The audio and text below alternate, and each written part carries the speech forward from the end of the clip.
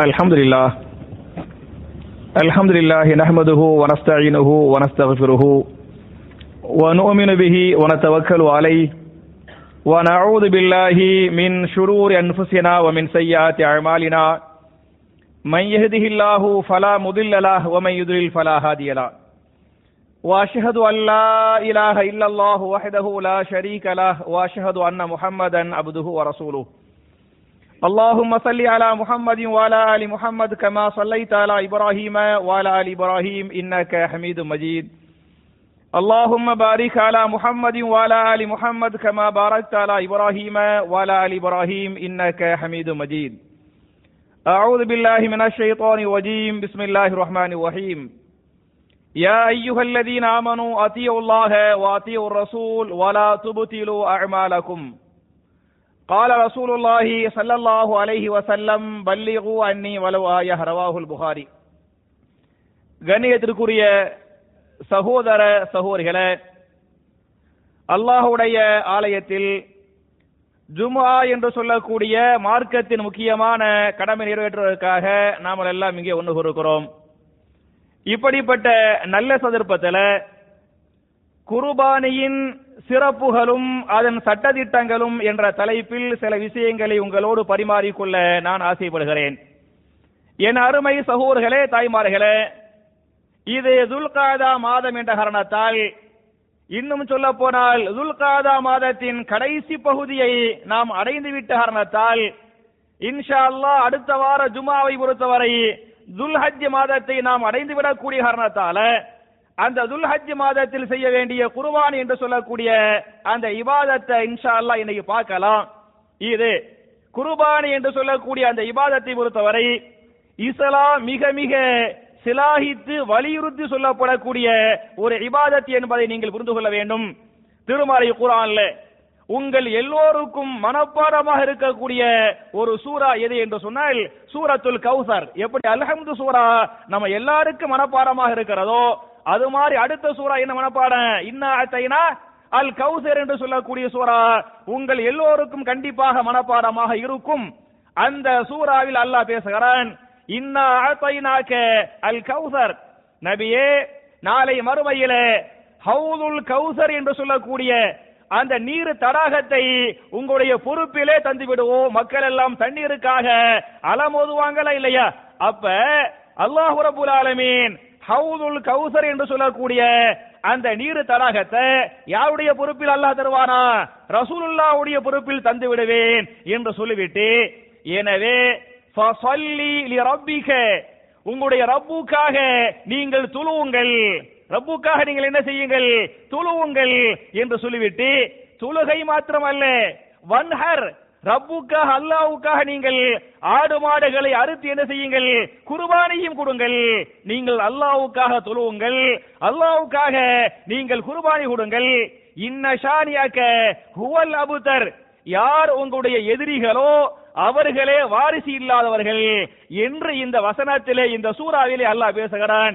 என் அருமை சகோதரர்களே, தாய்மார்களே, இந்த வசனம் இந்த சூரா ஏன் எதற்காக அருளப்பட்டது என்று சொன்னால் உங்களுக்கு தெரியும். ரசூலுல்லாஹி ஸல்லல்லாஹு அலைஹி வஸல்லம் அவங்களுக்கு ஆரம்பத்தில் அல்லாஹ் ரப்பல் ஆலமீன் 2 ஆண் பிள்ளைகளை கொடுத்தான். முதல் பையனுக்கு என்ன பேர் வச்சாங்க? காசிம்னு பேர் வச்சாங்க. இந்த காசிம் குழந்தையாக இருக்கும் போதே அவர் மரணித்து விட்டார். 2வது ஆம்பளை பிள்ளை அல்லாஹ் கொடுத்தான். என்ன பேர் வச்சாங்க? அப்துல்லான்னு பேர் வச்சாங்க. அந்த அப்துல்லா குழந்தையில் மரணித்து விட்டது. அப்ப நீங்க பாத்தீங்களாக்க தொடர்ச்சியாக 4 பொம்பளை பிள்ளைகள் அல்லாஹ் கொடுத்தான். ஜைனப் ரலியல்லாஹு அன்ஹா, ருக்கையா ரலியல்லாஹு அன்ஹா, உம்மு குல்சூம் ரலியல்லாஹு அன்ஹா, ஃபாத்திமா ரலியல்லாஹு அன்ஹா. பொம்பளை பிள்ளைங்க எத்தனை பேரு? 4 பேர் அல்லாஹ் கொடுத்தான். மாஷா அல்லாஹ் தபாரக்கல்லாஹ். 4 பேர் ஹயாத்தா இருந்தாங்க, 4 பேர் நிக்காஹ் பண்ணாங்க, 4 பேர் புள்ள குட்டி பெத்தாங்க. அப்ப ரசூலுல்லாஹ்வுக்கு ஆம்பளை பிள்ளைகள் அல்லாஹ் கொடுத்தானா இல்லையா? அந்த ஆண் பிள்ளைகளை அல்லாஹ் வாங்கி கொண்டான், பெண் பிள்ளைகளை அல்லாஹ் ஹயாத்தாக வைத்துக் கொண்டிருக்கிறான். அந்த நிலையில் தான் நபிகள் நாயகத்திற்கு வஹி வருகிறது. ரசூலுல்லாஹி ஸல்லல்லாஹு அலைஹி வஸல்லம் மக்காவுல போய் நீங்கள் கலிமா சொல்லுங்க, லா இலாஹ இல்லல்லாஹ் முஹம்மதுர் ரசூலுல்லாஹ் என்ற இந்த ஏகத்துவத்தை, இந்த இஸ்லாமிய மார்க்கத்தை மக்களுக்கு சொல்லுகிற போது அந்த மக்கள் எல்லாம் சொன்னாங்க, முஹம்மத நீங்க விட்டுருங்க, அவரை நீங்கள் பொருள்படுத்த வேண்டாம். ஏன் என்று சொன்னால் அவருக்கு ஆம்பளை பிள்ளை இல்ல, அவருக்கு வாரிசு இல்ல. இந்த உலகத்தில் இருக்கும் வரை அவரை மக்கள் பேசுவாங்க. அவர் மௌத்தா போயிட்டா அவரை பேசுறதுக்கு பாராட்டுறதுக்கு யாருமே இருக்க மாட்டாங்க. ஏன் இருக்க மாட்டாங்க? ஆம்பளை புல வாரிசு இல்லையா? இல்லையா? அப்ப ஆம்பளை புல வாரிசு இல்லை என்ற காரணத்தால அவருடைய மௌத்துக்கு பிறகு அவரை யாரும் பாராட்டி பேச மாட்டாங்க என்று அபூஜையிலும் அபூஜையுடைய கூட்டமும் பேசியது. இப்படி ரசூலுல்லாவுக்கு ஆம்பளை புல இல்லைன்னு சொன்னாங்கல்ல, இது ரசூலுல்லாவுடைய மனதை காயப்படுத்தியது. ரசூலுல்லா வருத்தப்பட்டாங்க. நமக்குன்னு அல்லாஹ் ஒரு ஆம்பளை புள்ளையை தந்த 2 பேரை அல்லாஹ் வாங்கிட்டானே அப்படின்னு கவலைப்பட்டாங்க. அந்த கவலையோடு உட்கார்ந்து கொண்டு தரையிலே உட்கார்ந்து கொண்டு கையில ஒரு குச்சியை வச்சு தரையில என்ன செய்வாங்க, சும்மா ஒரு கோடு மாதிரி ரசூலுல்லா போட்டுக்கிட்டு இருப்பாங்க. சும்மா ஒரு கோடு மாதிரி போட்டு கொண்டிருக்கிற போது திடீர்னு ஜிப்ரீல் வருவாங்க. வந்துதான் இந்த கௌசர் என்ற சூறாவை ரசூலுல்லாவுக்கு இறக்குவாங்க. இன்ன ஆயத்தைனாக்க அல் கௌசர், நபியே நீங்கள் கவலைப்பட வேண்டாம், நாளை மறுமையிலே கௌசர் என்று சொல்லக்கூடிய நீர் தடாகத்தை உங்க பொறுப்புல நான் தந்துருவேன், அல்லாஹ் வாக்குறுதி தர்றான். எனவே இந்த நான் தரக்கூடிய நியமத்திற்காக நீங்கள் அல்லாஹ்வுக்காக என்ன செய்யுங்கள், தொழுவுங்கள், குர்பானி கொடுங்கள்.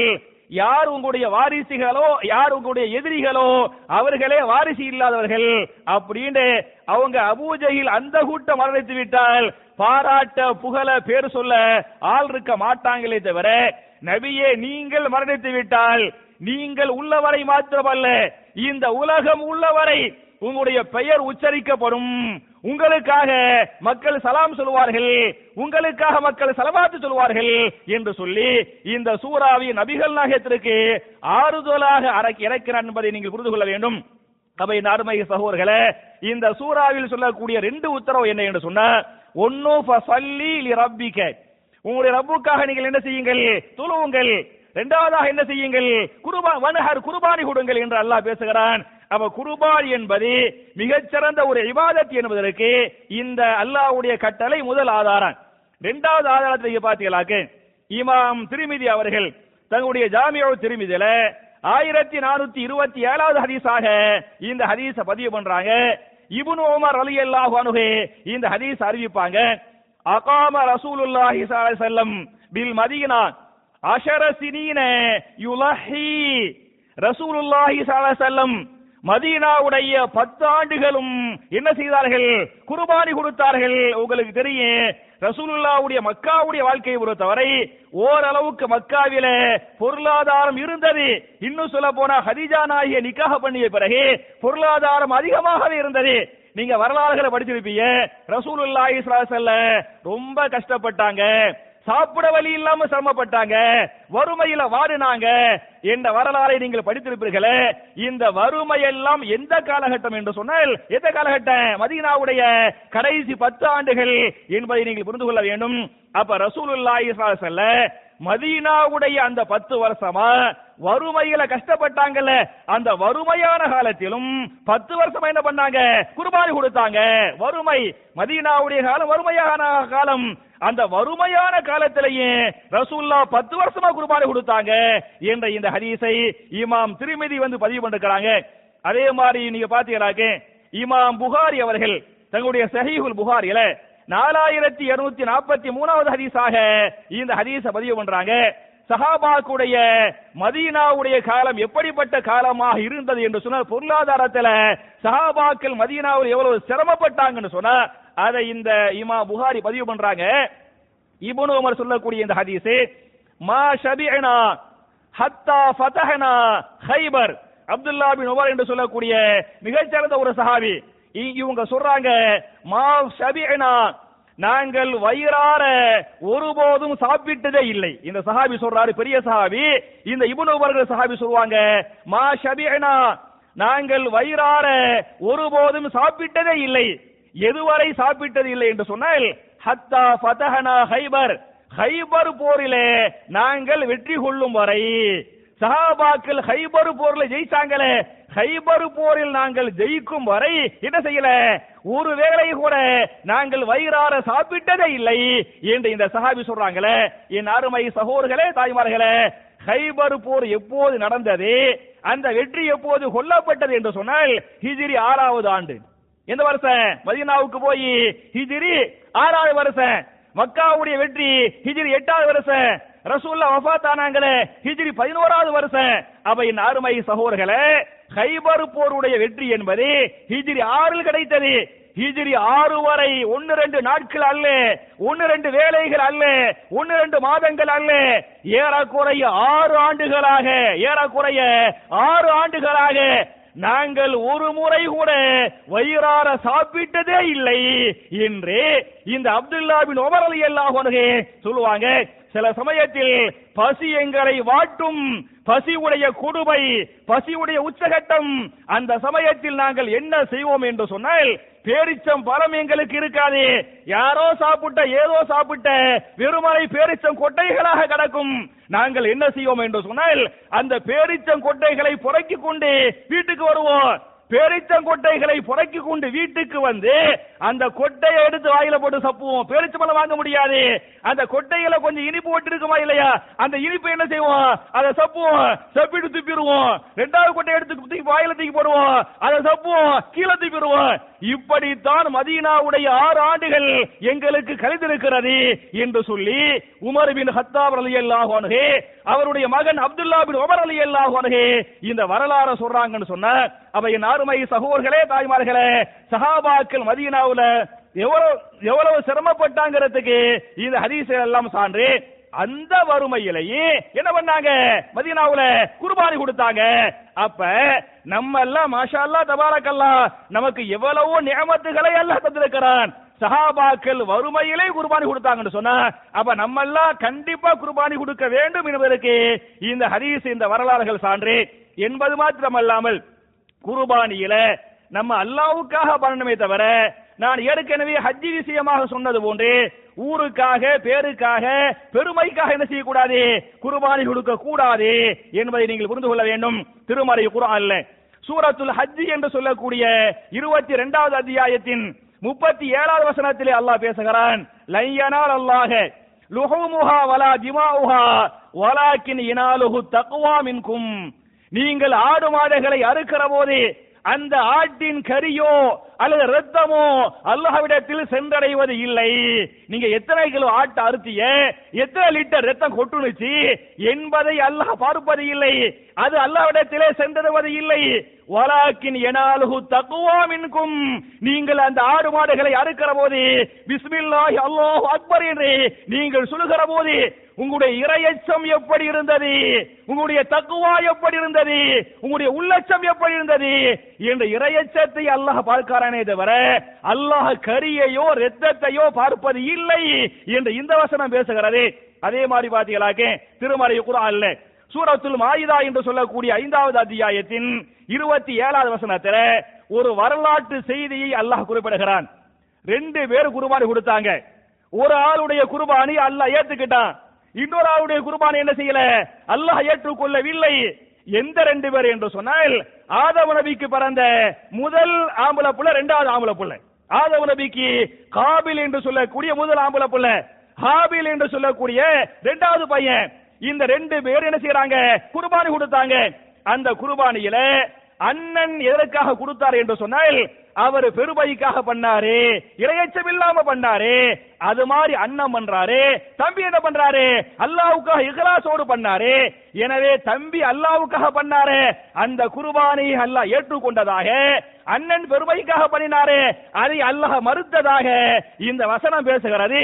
வதுலு அலைஹிம் நப அபுனை ஆதம பில் ஹக் இது கர்ரபா குர்பானன் ஃபதுகுபில மின் அஹதிஹிமா வலம் யுதகப்பல் மினல் ஆகர் قال لا اقتلنك قال انما يتقبل الله من المتقين என்பது அந்த வசனம். அந்த வசனத்தில் அல்லாஹ் பேசுகிறான், நபியே ஆதம் நபியுடைய அந்த ஆரம்ப 2 பிள்ளைகளை பற்றி, அந்த பிள்ளைகளுடைய வரலாற்று செய்திகளை பற்றி நீங்கள் மக்களுக்கு சொல்லுங்கள்.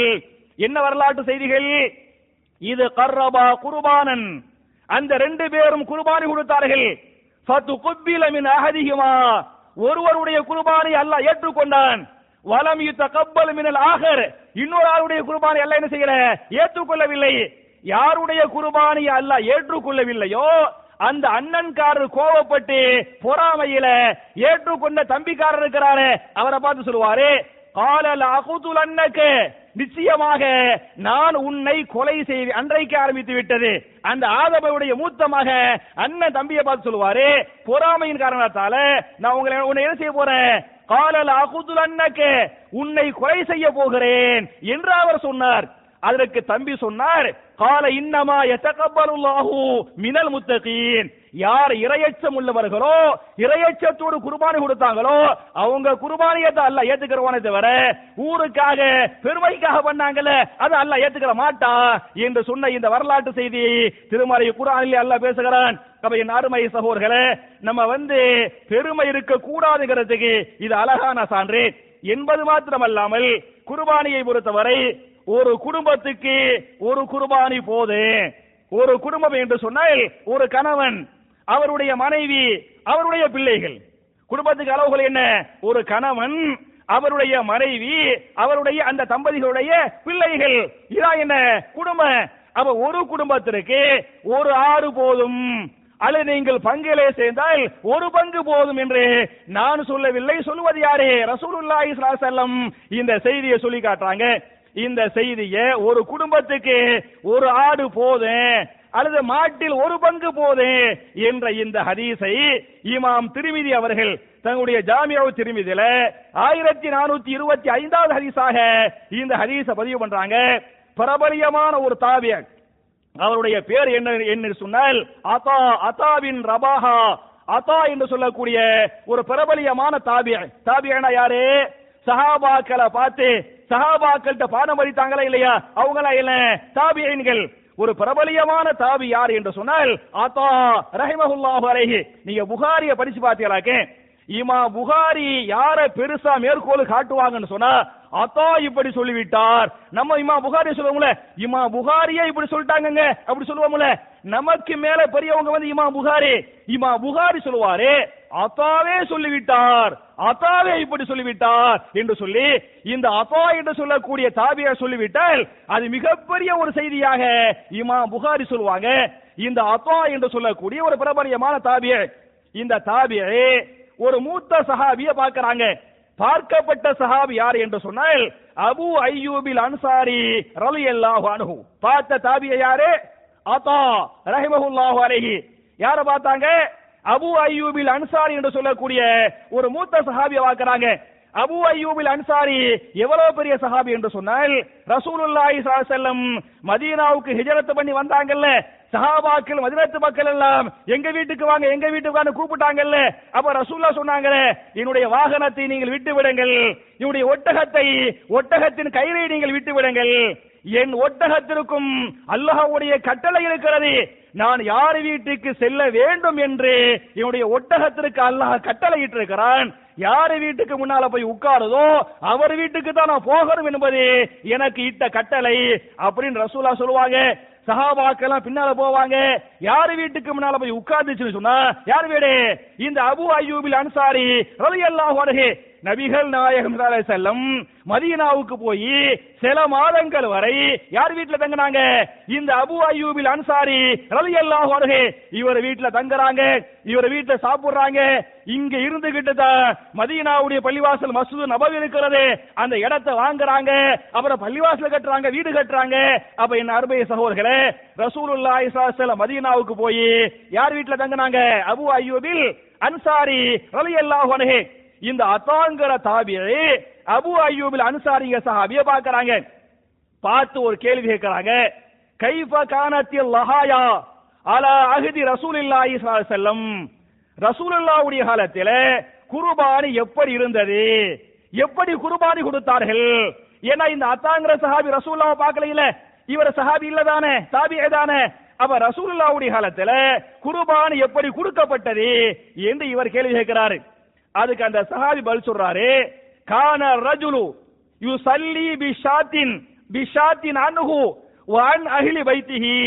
ஒருவர் குர்பானி கொடுப்பார், ஒரு ஆட்டை குர்பானி கொடுப்பார். அந்த ஆடு யாருக்குரியது என்று சொன்னால் அன்ஹு வ அன் அஹ்லி பைத்திஹி, அவருக்காக அவருடைய குடும்பத்திற்காக என்ன செய்வாரு, ஒரு ஆட்டை ரசூலுல்லாஹ்வுடைய காலத்தில் குர்பானி கொடுப்பார். பெரிய பணக்கார சஹாபாக்கள் இருந்தாங்க. ஆனாலும் சஹாபாக்கள் ரசூலுல்லாஹ்வுடைய காலத்தில் நாங்கள் ஒரு ஆட்டை எங்களுக்காக எங்களுடைய குடும்பத்திற்காக என்ன செய்வோம், குர்பானி கொடுப்பேன். அப்ப ஆடு என்று சொன்னால் ஒரு ஆடை கொடுப்பேன், மாடு ஒட்டகம் என்று சொன்னால் என்ன செய்வோம், ஒரு பங்காக சேர்ந்து விடுவோம். இப்படி ஒரு குடும்பத்திற்காக ஒரு ஆட்டையோ ஒரு பங்கையோ நாங்கள் கொடுத்து அந்த கரியை நாங்கள் சாப்பிடுவோம், நாங்கள் ஏழை எளிய மக்களுக்கு அந்த கரியை விநியோகம் செய்வோம் என்று சொல்லிவிட்டு எதுவரை என்று சொன்னால் ஹத்தா தபாஹன்னா.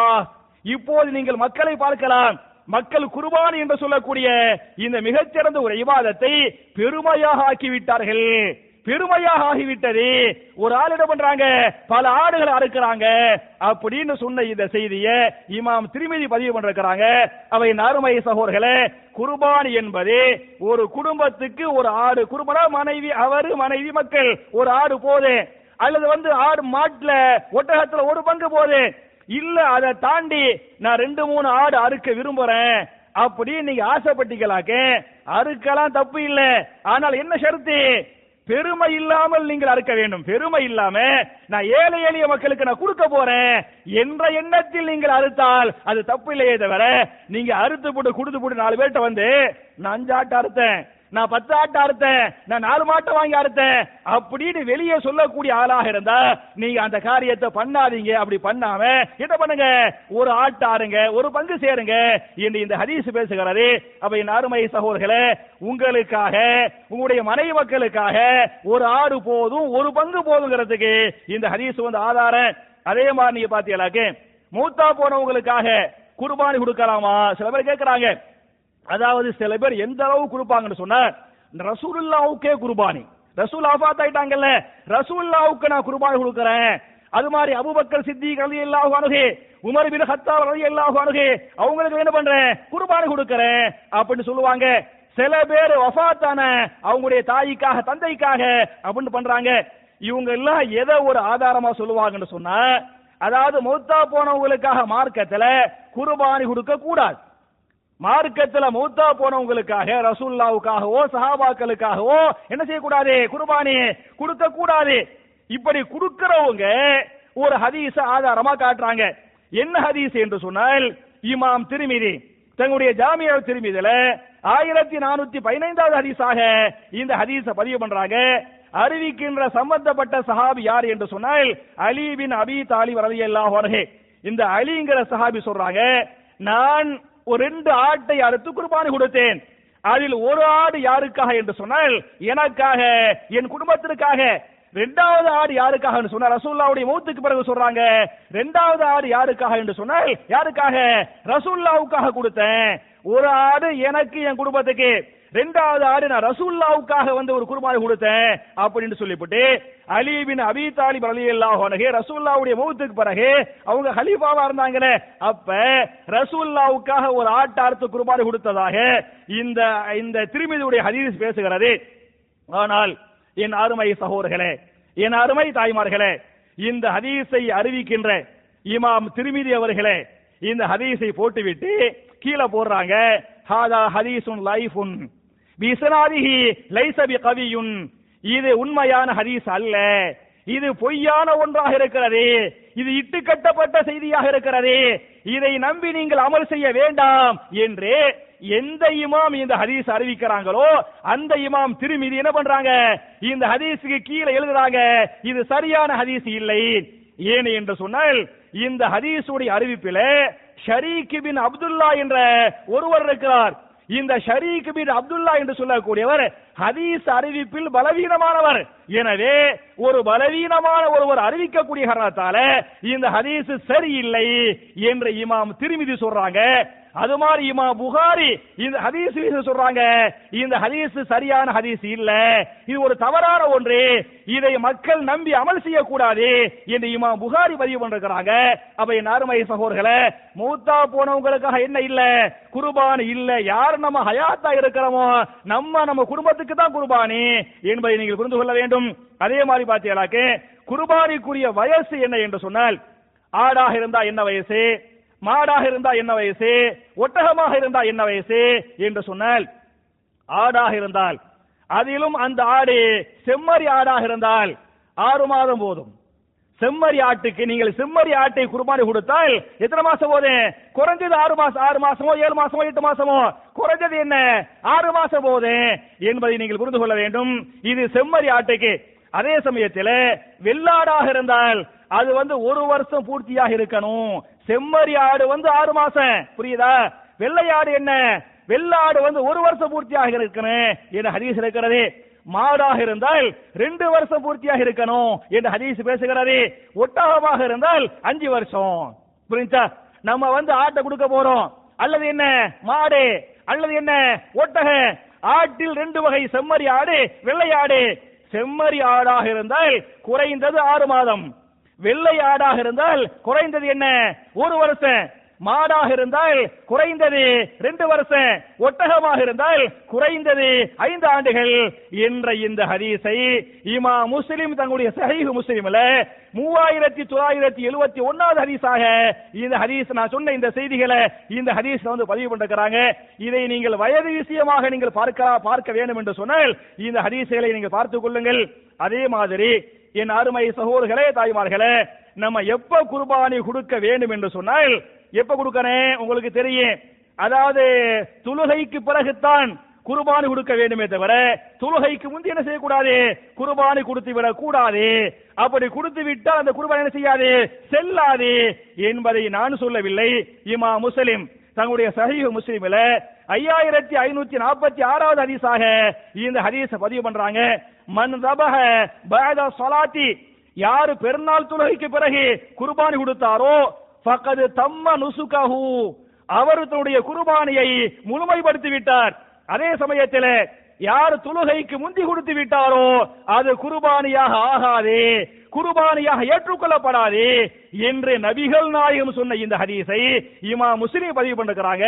அப்ப குர்பானிக்குரிய ஆரம்ப நேரம் எது என்று சொன்னால் துல்ஹஜ் மாதத்தின் ஹஜ் பெருநாள் அன்றைக்கு, துல்ஹஜ் மாதத்துடைய 10ஆம் நாள் ஹஜ் பெருநாள் அன்றைக்கு பெருநாள் தொழுகையில அஸ்ஸலாமு அலைக்கும் வரஹ்மத்துல்லாஹ், அஸ்ஸலாமு அலைக்கும் வரஹ்மத்துல்லாஹ் என்று சலாம் கொடுத்த உடனே என்ன செஞ்சுக்கலாம், நீங்க குர்பானி கொடுத்துக்கலாம். இது ஆரம்ப நேரம். கடைசி நேரம் எது என்று சொன்னால் 4 நாள் நீங்க குர்பானி கொடுத்துக்கலாம். ஒரு நாள் இல்ல, எத்தனை நாள், 4 நாட்கள். 1 துல்ஹஜ் 10, சரியா? 2வது எது துல்ஹஜ் 11, 3வது துல்ஹஜ் 12, 4வது என்ன துல்ஹஜ் 13. துல்ஹஜ் 13 உடைய மகரிபு வரை நீங்கள் என்ன செய்து கொள்ளலாம், குர்பானி கொடுத்துக் கொள்ளலாம். துல்ஹஜ் 10 பண்றமா இல்லையா, அது யௌமுல் ஈதுங்குவாங்க அல்லது யௌமுன் நஹருக்கு வாங்க. துல்ஹஜ் 11, துல்ஹஜ் 12, துல்ஹஜ் 13 ஆகிய நாட்களுக்கு ரசூலுல்லாஹ் பேர் வைக்கிறாங்க ஐயாமு தஷ்ரீக், நீங்கள் உண்ணக்கூடிய பருகக்கூடிய சந்தோஷமாக இருக்கக்கூடிய நாட்கள் அப்படின்னு பேர் வச்சிருக்கிறாங்க. அதனாலதான் ஒரு வருஷத்துக்கு 5 நாட்கள் நோன்பு வைப்பது ஹராமா, ஹராம் இல்லையா? ஒவ்வொரு வருஷத்திலேயே 5 நாட்கள் நோன்பு வைப்பது என்ன ஹராம் என்று தெளிவாக பேசுகிறது. முதல் என்றைக்கு நோன்பு வைப்பது ஹராம் என்று சொன்னால் ஷவ்வால் 1, எனக்கு ஷவ்வால் பிறை 1, ஷவ்வால் பிறை 1 எதுவா இருக்கு, நோன்பு பெருநாள் இருக்கவா இல்லையா? அப்ப நோன்பு பெருநாள் அன்றைக்கு நீங்கள் நோன்பு வைத்தால் அது என்ன ஹராம். 2வது என்ன துல்ஹஜ் 10, துல்ஹஜ் 10 ஹஜ் பெருநாள் இருக்கவா இல்லையா, அன்னைக்கு நோன்பு வைப்பது என்ன ஹராம். 3வது என்ன துல்ஹஜ் 11, 4வது துல்ஹஜ் 12, 5வது என்ன துல்ஹஜ் 13. இந்த 5 நாட்கள் நீங்கள் நோன்பு வைக்க வேண்டாம், நோன்பு வைப்பதை அல்லாஹ் ஹராமாக்கி விட்டான் என்று நபிகள் நாயகம் ஸல்லல்லாஹு அலைஹி வஸல்லம் நமக்கெல்லாம் சொல்லிருக்கிறாங்க. அப்ப என் அருமை சகோதரர்களே, ஏன் இந்த 5 நாள் சொன்னாங்கன்னு சொன்னா, துல்ஹஜ் அதாவது ஷவ்வால் 1ல பெருநாள் சந்தோஷமா சாப்பிடுவோம். அது மாதிரி துல்ஹஜ் 10ல என்ன செய்வோம், பெருநாள் சந்தோஷமா சாப்பிடுவோம். 11, 12, 13 என்ன செய்யலாம், குர்பானி கொடுப்போமா இல்லையா, சந்தோஷமா சாப்பிடணுமா இல்லையா? அப்ப குர்பானிக்குரிய அவ்வல் வக்து என்ன என்று சொன்னால் பெருநாள் தொழுகையை முடிப்பது.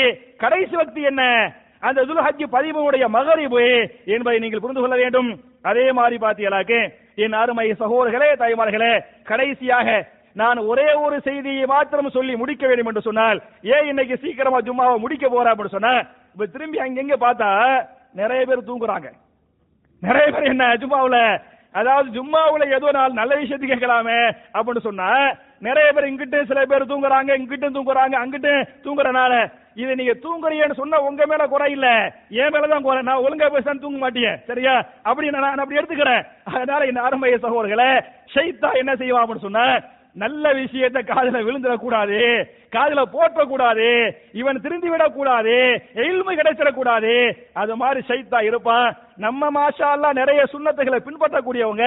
இதில் ஒரு சுன்னத்து ரசூலுல்லாஹ் சொல்றாங்க, ஜும்மாவுடைய சபையில உங்களுக்கு தூக்கம் வந்து விட்டால், ஜும்மாவுடைய சபையில உங்களுக்கு தூக்கம் வந்து விட்டால் காலை கட்டி கொண்டு நிம்மதியாக தூங்கி விடுங்கள் அப்படின்னு சொல்லாம சொல்றாங்க, ஜும்மாவுடைய சபையில உங்களுக்கு தூக்கம் வந்து விட்டால் எழுந்து வேற இடத்தில் போய் உட்கார்ந்து கொள்ளுங்கள்.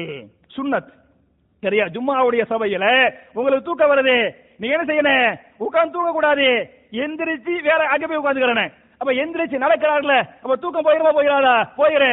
அது மாதிரி அவருக்கு தூக்கம் வருதா, இங்க போய் உட்கார்ந்துக்கிறேன்னு, சரி? அது மாதிரி இங்க பண்ணிக்கிறங்க, அதுக்கு ஆம்பிட்டு பண்றாதீங்க. அப்ப என் அருமை சகோதரர்களே, அப்ப இதுகளை நீங்க ஃபாலோ பண்ணிக்கிறங்க. அதே மாதிரி ஒரே ஒரு ஹதீஸ நான் சொல்லி முடிச்சிடுறேன். சஹீஹ் முஸ்லிம்ல இமாம் முஸ்லிம் 3999வது ஹதீஸாக இந்த ஹதீஸை பதிவு பண்றாங்க.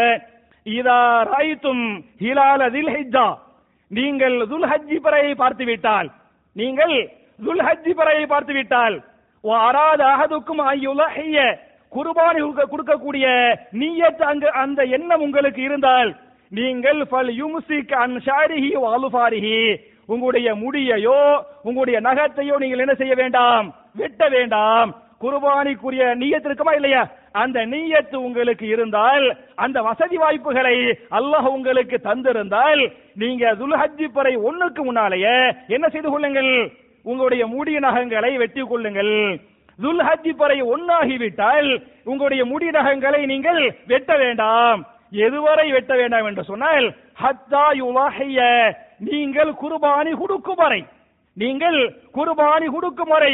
ஒரு ஆள் துல்ஹஜ் 10ல குர்பானி கொடுத்தாரு, இன்னொரு ஆள் துல்ஹஜ் 13ல கொடுத்தாரு, துல்ஹஜ் 13ல கொடுத்தாரு, அவர் தன்னுடைய குர்பானியை கொடுக்கிற வரையில என்ன செய்யக்கூடாது? முடிநகத்தை வெட்ட வேண்டாம் என்று இந்த ஹதீஸ் பேசுகிறது. அப்ப என் அருமை சகோதரர்களே, இந்த ஹதீஸை நான் அடுத்த வாரம் சொல்ல முடியாது. ஏன் சொல்ல முடியாது? அடுத்த வாரத்துக்குள்ள நம்ம துல்ஹஜ் ஒரு 4-5 கிட்ட வந்திருப்போம். அதனால என் அருமை சகோதரர்களே, இதெல்லாம் ஒரு ஈஸியான சுன்னத்து தான், ஆனால் நிறைய நன்மையை தரக்கூடிய ஒரு அழகான ஒரு சுன்னத்தாக இருக்கிறது. அப்ப இதெல்லாம் குர்பானிக்குரிய சுருக்கமான சட்ட திட்டங்கள். நான் மறுபடியும் ஞாபகமூட்டி இவருடைய முதல் குத்துபாவை முடிக்க வேண்டும் என்று சொன்னால், சஹாபாக்கள் மதீனாவுல ஏழையா இருந்தாங்க, கஷ்டப்பட்டாங்க. நபிகள் நாயகம் ஸல்லல்லாஹு அலைஹி வஸல்லம் மதீனாவுல சாப்பிடறதுக்கு வழி இல்லாம கஷ்டப்பட்டாங்க. ஆனாலும் ஒரு ஆட்டுக்காக என்ன செய்வாங்கன்னு சொன்னா, ஒரு வருஷமா சேர்ப்பாங்க. ஒரு ஆடை வாங்குறதுக்கு என்ன பண்ணுவாங்க? ஒரு வருஷமா கொஞ்சம் கொஞ்சமா சேர்த்து என்ன செய்வாங்க? துல்ஹஜ்ல ஆட்டை வாங்குவாங்க. அப்படிலாம் ஹதீஸ் பேசுகிறது. நம்ம எல்லாம் நம்ம ஒரு ஆட்டை வாங்குறதுக்கு, ஒரு மாட்டுல ஒரு பங்குல சேர்றதுக்கு ஒரு வருஷமா நீங்க சேர்க்கணுமா? அந்த அளவுக்கு அல்லாஹ் வறுமையை கொடுத்துக்கிறானா? நிறைய அல்லாஹ் நேமத்தை கொடுத்து வச்சுக்கிறான். எனவே சஹாபாக்கள் மதீனாவில் வறுமையிலேயே அந்த மக்களுக்கு குர்பானி கொடுத்து அந்த ஏழை எளிய மக்களுக்கு அந்த தர்மத்தை பண்ணாங்கன்னு சொன்ன, நம்மால் முடிந்த சகோதரர்கள் குர்பானியை நீங்க அதிகமா பண்ணுங்க. அப்படி குர்பானியை நீங்கள் பண்ணுகிற போது குர்பானியுடைய அந்த நோக்கம் இருக்கிறது, இந்த அல்லாஹ்வுடைய பயம், அந்த இறையச்சம், அதற்காக நான் பண்ணுகிறேன், நான் பெருமைக்காக பண்ண மாட்டேன் என்று எப்படி ரசூலுல்லாஹி ஸல்லல்லாஹு அலைஹி வஸல்லம் இறையச்சத்தோடு குர்பானி கொடுத்தாங்களோ, எப்படி சஹாபாக்கள் இறையச்சத்தோடு குர்பானி கொடுத்தாங்களோ, அதுபோன்று நாமும் குர்பானி கொடுக்கிற போது நம்முடைய உள்ளத்திலே அந்த இறையச்சத்தை, அந்த தக்வாவை நாம் எல்லோருக்கும் அல்லாஹ் தந்தருள்வானாக என்ற துஆவோடு முடிக்கிறேன். ரப்பனா ஆத்தினா ஃபித் துன்யா ஹஸனத்தன் வ ஃபில் ஆখিরাতি ஹஸனா வ கினா அஸாபன் நார். இன்னல் ஹம்துலில்லாஹ் اللهم صل على محمد وعلى ال محمد كما صليت على ابراهيم وعلى ال ابراهيم انك حميد مجيد. اللهم بارك على محمد وعلى ال محمد كما باركت على ابراهيم وعلى ال ابراهيم انك حميد مجيد. கண்ணியத்திற்குரிய சகோதர சகோதரிகளே, என்னுடைய 2வது குத்துபாவுல வழக்கமாக துஆக்களை பற்றி பார்த்து கொண்டிருக்கிறோம். போன வாரம் நம்ம எந்த துஆ பார்த்தோம் அப்படின்னு சொன்னா, எந்த துஆ பார்த்தோம்? பிரயாண துஆ. நம்முடைய வாகனத்தில் ஏறுகிற போது நம்ம ஒரு பிரயாண துஆ பார்க்கணும் அப்படின்னு சொல்லிட்டு அந்த பிரயாண துவா கொஞ்சம் பெரிய துவாங்கறனால அந்த பெரிய துவாவை நான் சொல்லிட்டா நீங்கள் மனப்பாடம் பண்ண மாட்டீங்கங்கறனால அந்த பிரயாண துவாவுடைய அந்த முந்திய பகுதியை மட்டும் நான் போன வாரம் சொன்னேன். போன வாரம் எந்த முந்திய பகுதியை சொன்னேன்? வாகனத்தில் நீங்கள் ஏறிவிட்டு அல்லாஹு அக்பர் அல்லாஹு அக்பர் அல்லாஹு அக்பர் என்று 3 முறை தக்பீர் சொல்லிவிட்டு சுப்ஹானல்லதி சஹரனா ஹாதா வமா குன்னா லஹு முக்ரினீன் வ இன்னா இலா ரப்பினா லமுன்கலிபூன். இதுவரை நம்ம போன வாரம் பார்த்திருக்கிறோம். நிறைய பேர் நினைச்சுக்கிட்டாங்க இதான் மொத்தமாவே பிரயாண துவா. சரி, நம்ம நிறைய பேர் அப்ப நினைச்சுக்கிட்டு இருக்காங்க இது பிரயாண துவாவின் கால் பகுதி. சரியா? இந்த பிரயாண துவாவுடைய அடுத்த பகுதி என்ன என்று சொன்னால் இந்த வாரத்துக்குரிய துவா பிரயாண துவாவுடைய அடுத்த பகுதி. இந்த துவாவை நீங்கள் ஓதிவிட்டு அல்லாஹும்ம இன்னா நஸ்அலுக ஃபீ ஸஃபரினா ஹாதா அல் பிர்ர வத்தக்வா வ மினல் அமலி மா தர்லா என்பதை நீங்கள் ஓதிக்கொள்ளுங்கள். மறுபடியும் ஞாபகம் ஊட்டுகிறேன். அல்லாஹும்ம இன்னா நஸ்அலுக ஃபீ ஸஃபரினா ஹாதா அல் பிர்ர வத்தக்வா வ மினல் அமலி மா தர்லா என்பதை நீங்கள் போன வார துவா ஓதிப்புட்டு அதையோடு சேர்த்து இதை நீங்க ஓதனே. இந்த துவாவுக்குரிய அர்த்தம் என்ன என்று சொன்னால் அல்லாஹும்ம அல்லாஹ்வே இன்னா நஸ்அலுக ஃபீ ஸஃபரினா ஹாதா இந்த பிரயாணத்திலே நாங்கள் உன்னிடத்திலே வேண்டுகிறோம். எதை வேண்டுகிறோம் என்று சொன்னால் அல் பிர்ர நன்மையை வேண்டுகிறோம். நன்மையான ஒரு பிரயாணமாக இந்த பயணத்தை ஆக்குவாயாக என்று சொல்லி அல்லாஹ்வே இந்த பயணத்திலே எங்களுக்கு நன்மையை தருவாயாக என்று கேட்டுவிட்டு நன்மை மாத்திரம் அல்ல வத்தக்வா இந்த பயணத்திலே எங்களுக்கு தக்குவாவை இறையச்சத்தை தந்தருள்வாயாக என்று இரண்டாவதாக கேட்டுவிட்டு இறையச்ச மாத்திரம் அல்ல வமினல் அமலி மா தரலா அல்லாஹ்வே இந்த பயணத்திலே நீ பொருந்திக் கொள்ளக்கூடிய அமல்களை செய்யக்கூடிய பாக்கியத்தை எங்கள் எல்லோருக்கும் தந்தருள்வாயாக என்ற ஒரு அற்புதமான துவாவாக இருக்கிறது. அப்ப என் அருமை சகோதரர்களே, நம்ம போன வாரம் ஓதுன அந்த துவாவை நீங்கள் ஓதிவிட்டு அப்புறம் எதை ஓதுன? அல்லாஹும்ம இன்னா நஸ்அலுக ஃபீ ஸஃபரினா ஹாதா அல் பிர்ர வத்தக்வா வ மினல் அமலி மா தரலா என்பது அந்த பிரயாண துவாவின் அடுத்த 2வது பகுதியாக இருக்கிறது. நான் அடுத்தடுத்த பகுதிகளை இன்ஷா அல்லாஹ் அடுத்த வாரம் நான் சொல்றேன். அப்ப இந்த பகுதியை மட்டும் இன்ஷா அல்லாஹ் நம்ம போர்டில் எழுதி போட்டு வச்சுக்கிறோம். போர்டில் எழுதி போடுவது அது ஒரு பேருக்காக இல்ல. எதுக்காக? நீங்க படிச்சு மனப்பாடம் பண்ணி அமல் செய்யறதுக்காக. எனவே என் அருமை சகோதரர்களே, எப்படி நபிகள் நாயகம் செல்லும் இது போன்ற துஆக்களை சஹாபாக்களுக்கு சொல்லுகிற போது சஹாபாக்கள் வெறுமனை செய்மடுக்கக்கூடிய மக்களாக மட்டுமல்லாமல் சமிஅனா வாதானா கேட்டோம் கட்டுப்பட்டோம் என்று சஹாபாக்கள் துஆக்களை மனப்பாடம் பண்ணாங்களோ அதை ஓதுனாங்களோ பிற மக்களுக்கு எடுத்து சொன்னாங்களோ அதுபோல நன்மக்களாக நாம் அனைவரையும் அல்லாஹ் ஆக்கி நம்முடைய பாவங்களை மன்னித்து நம்முடைய இபாதத்துகளை எல்லாம் அல்லாஹ் அங்கீகரித்து இந்த உலகத்திலும் இஸ்லாமிய உம்மத்தை கண்ணியமான மக்களாக அல்லாஹ்வுடைய பாதுகாப்பு பெற்ற மக்களாக இஸ்லாமிய மக்களை அல்லாஹ் ஆக்கி மறுமையிலே ஜன்னத்துல் ஃபிர்தௌஸ் என்று சொல்லக்கூடிய மிக உயர்ந்த சொர்க்கத்திலே நபிமார்களோடு சஹாபாக்களோடு இது போன்று நாம் அனைவரையும் அல்லாஹ் ஒன்று சேர்த்து வைப்பானாக என்ற துஆவோடு முடிக்கிறேன். அல்லாஹும்ம ஐஸல் இஸ்லாம வல் முஸ்லிமீன் وأذل الشرك والمشركين ربنا آتنا في الدنيا حسنة وفي الآخرة حسنة وقنا عذاب النار وآخر دعوانا أن الحمد لله رب العالمين.